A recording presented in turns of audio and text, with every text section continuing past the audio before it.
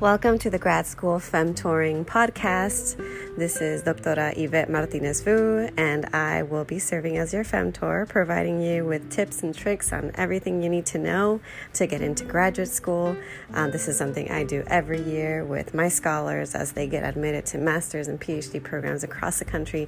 And I'm really excited to share this information with you too. Hi, everyone. Happy holidays. Today, I want to spend a little bit of time to talk about balancing family and academia. In other words, how do you harmonize between your family expectations and your academic work? And I really wanted to talk about this at this moment because the holidays are right around the corner. And right now, a lot of you are probably back home with family or loved ones. And if you're a student or if you are someone who's applying to graduate school or you're someone who's thinking about applying to graduate school, aside from spending time with family, you may be thinking about academic expectations at this time, which can be a distraction and not always a positive distraction. Sometimes it can be a stressor. And so I wanted to just talk to you a little bit more about some of the ways that I've been able to, quote unquote, balance family and academia. And I use air quotes when I say balancing because this idea of ever truly being in balance is a fallacy. It's not, something that you can ever truly achieve. And I also prefer the word harmony or harmonizing because with the word harmony, there's this idea that there's no expectation for a balance. So, I want to start out with allowing you to understand that there will be times when you're going to put your family first or you're going to put your academics first. You're going to feel like a better mom if you have kids or a better student if you are a student. A better academic. There's no one time when you are a perfect X role, whatever that role is. But there are different moments that you can kind of ride the waves of whatever it is that you have to prioritize at the time. And so I guess I should start with talking about prioritizing. Whenever you're doing work, whenever you're thinking about family expectations, and sometimes there are moments when it feels like everything is happening all at once. You have finals and someone's sick in the family or, there's a family emergency. What do you do? How do you prioritize? Obviously, when it comes to family emergencies, those things come first. But there are times when the things aren't as obvious and prioritizing isn't as easy. And so in those cases, one of the things that I do is I make a lot of to-do lists. And I used to write them down before. I used to write them down on my planner and on sticky notes. And now I actually write them down. I use this app and website called kanbanflow.com, KANBANFLOW.com. And I can make as many lists as I need to, and I can label them, color code them based on, is it a personal to-do task or is it a work-related? And amongst the work-related ones, I also have subcategories. Is it related to students? Is it related to finances? Is it related to the McNair grant? Is it related to anything else? Administrative tasks, things like that. And so why do I make to-do lists? I know that sometimes when you make a to-do list, you realize it's getting longer and longer and it only stresses you out more. But for me, it helps to visually see what I have going on so that it's not stuck in my head. And then I worry and stress about what if I forget about it. And also, once I put it in the list form, then I can start to rearrange it based on priorities and based on how much time I have. And so I guess that's my first tip is to, consider making more to-do lists, whether that's, on paper or on your phone the way that I do it. And then from there, prioritizing. And then after you prioritize, then you decide, okay, what things do I need to do today? What things can I put on the side? So, for instance, for me right now, I'm still technically on I'm on break. I'm on a medical break. I'm taking some of my sick and vacation time because I had no surgery a week ago. Thankfully, everything went well and I'm feeling much better. But I'm technically on break. So what did I do is I had to prioritize what things I needed to get done before I had my surgery and what things that could hold off and I could do until January. And this is my first time,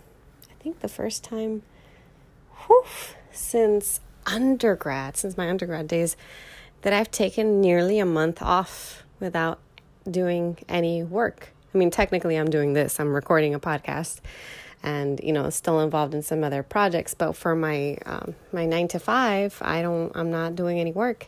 So how did I do that? I had to, again, what needed to be done now, what was urgent, and what could wait. And that's what I want you to kind of think about right now is if you're trying to spend time with family and you're stressed out over things that you feel you need to do right now, maybe make a list and think twice about whether or not you really need to do it now. And if so, when can you make the time to get it done? And then what can you actually put to the side so that you can have a good time? You can relax and have fun with loved ones or, do what you need to do for the holidays. So I guess that's the number one thing, to-do list and prioritizing. The next thing I want to talk about related to this has to do with boundaries and time management. Setting boundaries was really hard for me to learn because when I was in undergrad, I'm still very much type A and have workaholic tendencies. And what's the word? What's the word for I was formerly a perfectionist? Recovering perfectionist, I guess you can call me that. But so boundaries, I had no boundaries. I was work. Anytime you asked me to do anything, I could never say no. And I worked myself sick. I worked myself to the point where I developed a chronic illness that I, to this day, still have. Obviously, it's chronic. But boundaries. How do I set boundaries now? How am I doing that in a healthy way?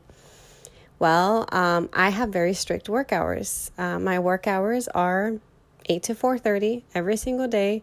My students know this. If you send me an email before 8 a.m., after 4:30 p.m., you're not going to hear from me unless it's an emergency. Same goes with weekends. I typically don't work on weekends. Every once in a while, maybe, once in a blue moon I will, but that's not my policy is I don't work on weekends. And so I have exceptions, like when I go to academic conferences, but for the most part, I don't work on weekends. And this also has to do with time management because if you are a student and you don't have an office job like I do, it's much harder to set those boundaries. It's much harder to work 8 to 5 when you feel like you have all day to do the same work. And then you wait and then you realize it's 5 p.m. and you haven't had done enough work. And then what do you do? So you really have to try to be as strict as possible with yourself about what your boundaries are. Your boundaries and your limits don't have to be the same as mine. They don't have to be 8 to 4:30. They don't have to be, I don't work weekends. Maybe you just say, I don't work Sundays. Or maybe I work weekends, but only from 8 a.m. to noon. And then the rest of my day is to myself. Whatever it is for you. But figure that out.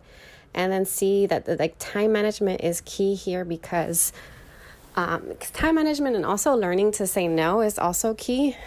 Whenever someone asks you about something, whether or not, if they're asking for a request, it's really easy to feel like, oh my gosh, this is such a great opportunity. I don't want to look bad if I say no, and they're not going to, these opportunities are not going to come anymore.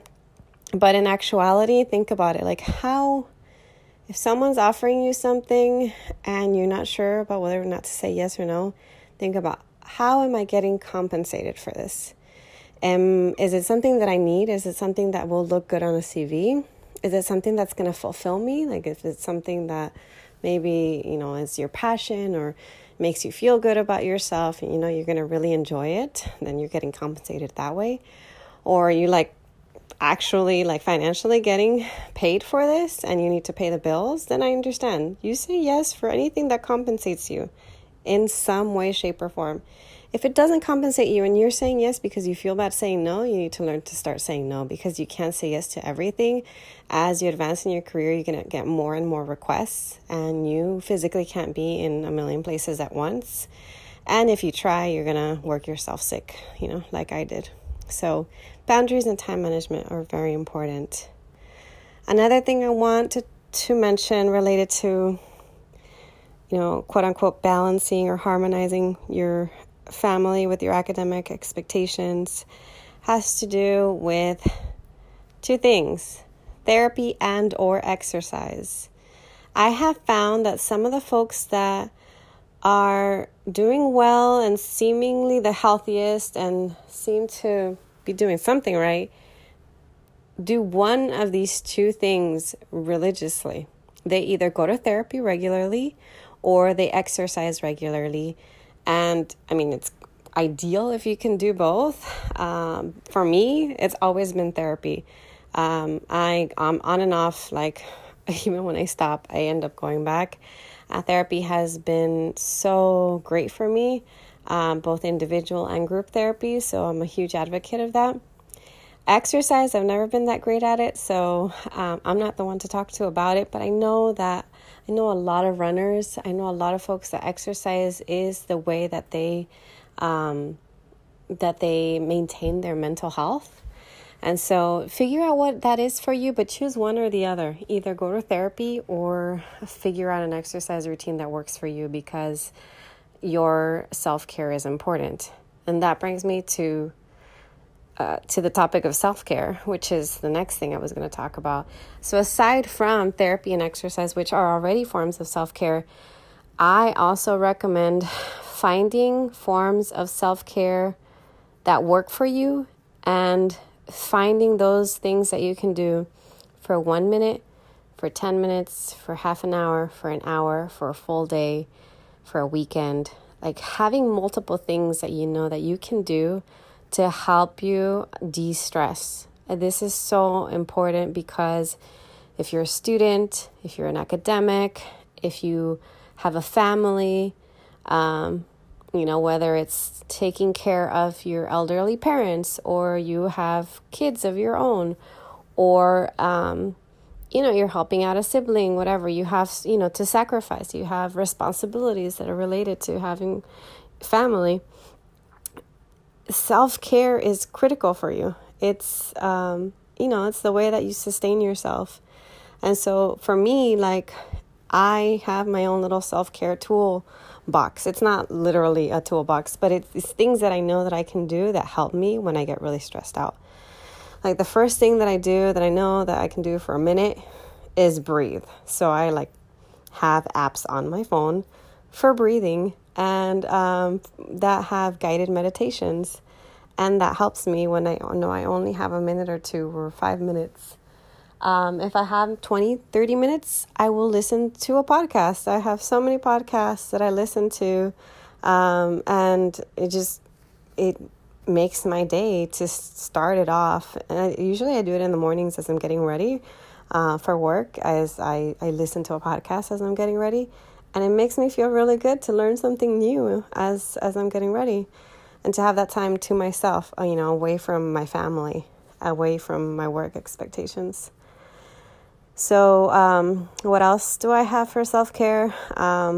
I do yoga every now and then, not regularly, I wish, but I do that. And I know that whenever I struggle, I can always kind of revert back to that. I have friends that I can call, and so those are those are just a couple of examples of things that are part of my toolkit.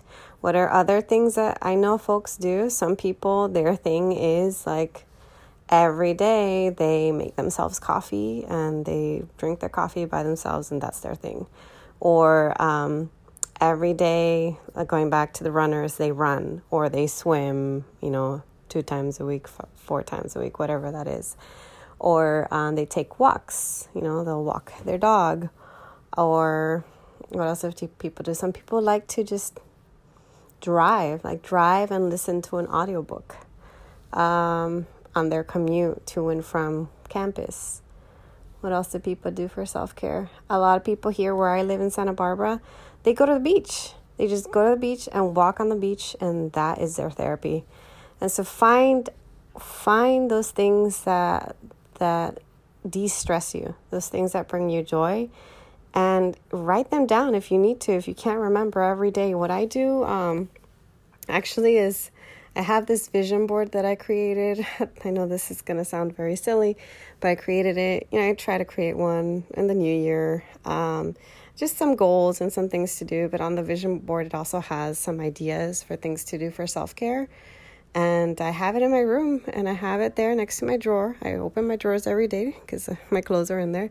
And so I'm forced to look at it every day and to remind myself, oh yeah, I'm supposed to do self-care. I'm supposed to do X, Y, and Z. So if you need to, and if you need a visual reminder, I recommend doing that too.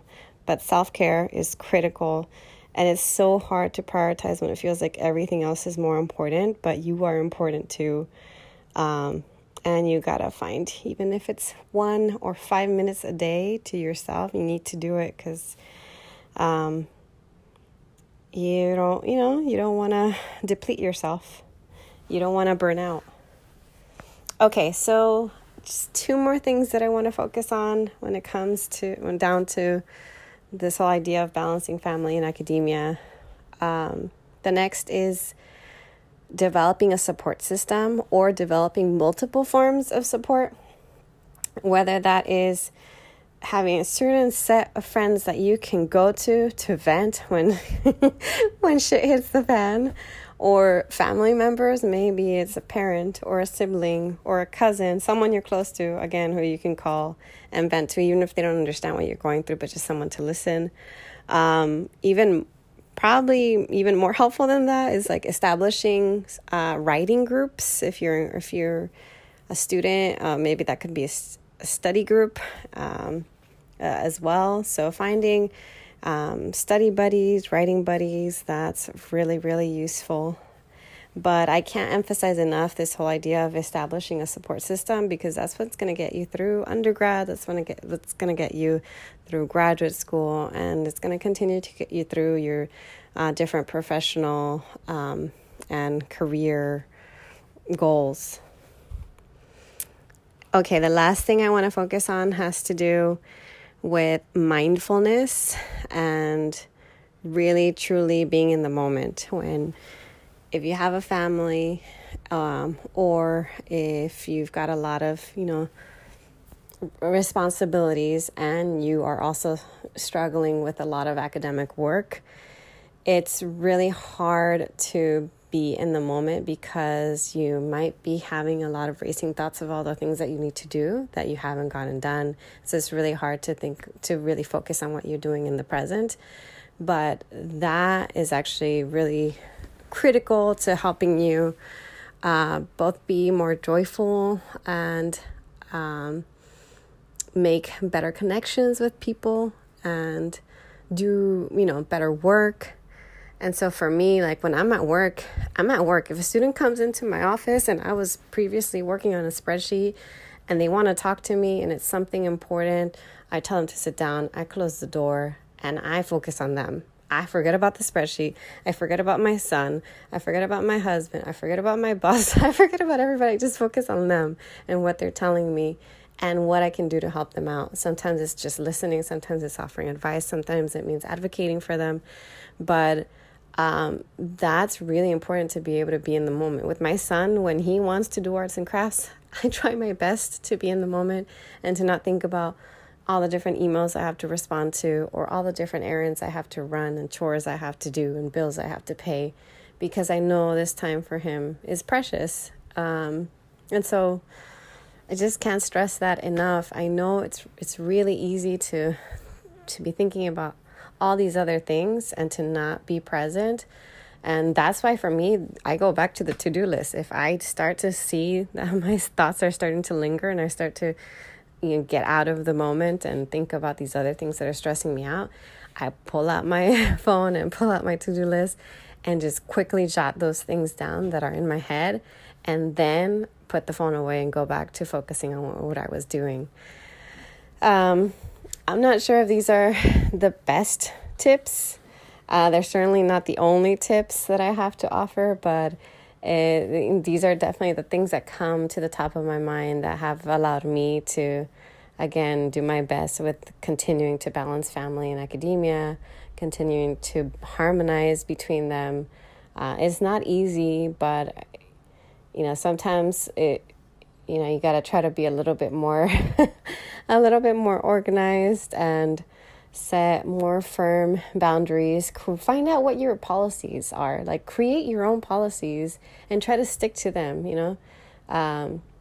You are worth it. You deserve to make time for yourself. You deserve to make time for your family. You deserve to have fun, guilt-free. You deserve to value yourself outside of any productivity that you do. You deserve to sometimes just do nothing. I know that's really hard to do nowadays because we live in a society that, values overwork, values exhaustion, busyness, but, you deserve to be free. You deserve the time. So implement some of these strategies, whatever you think that you find helpful, and let me know how it goes. All right. Enjoy the time with your family. See you next time.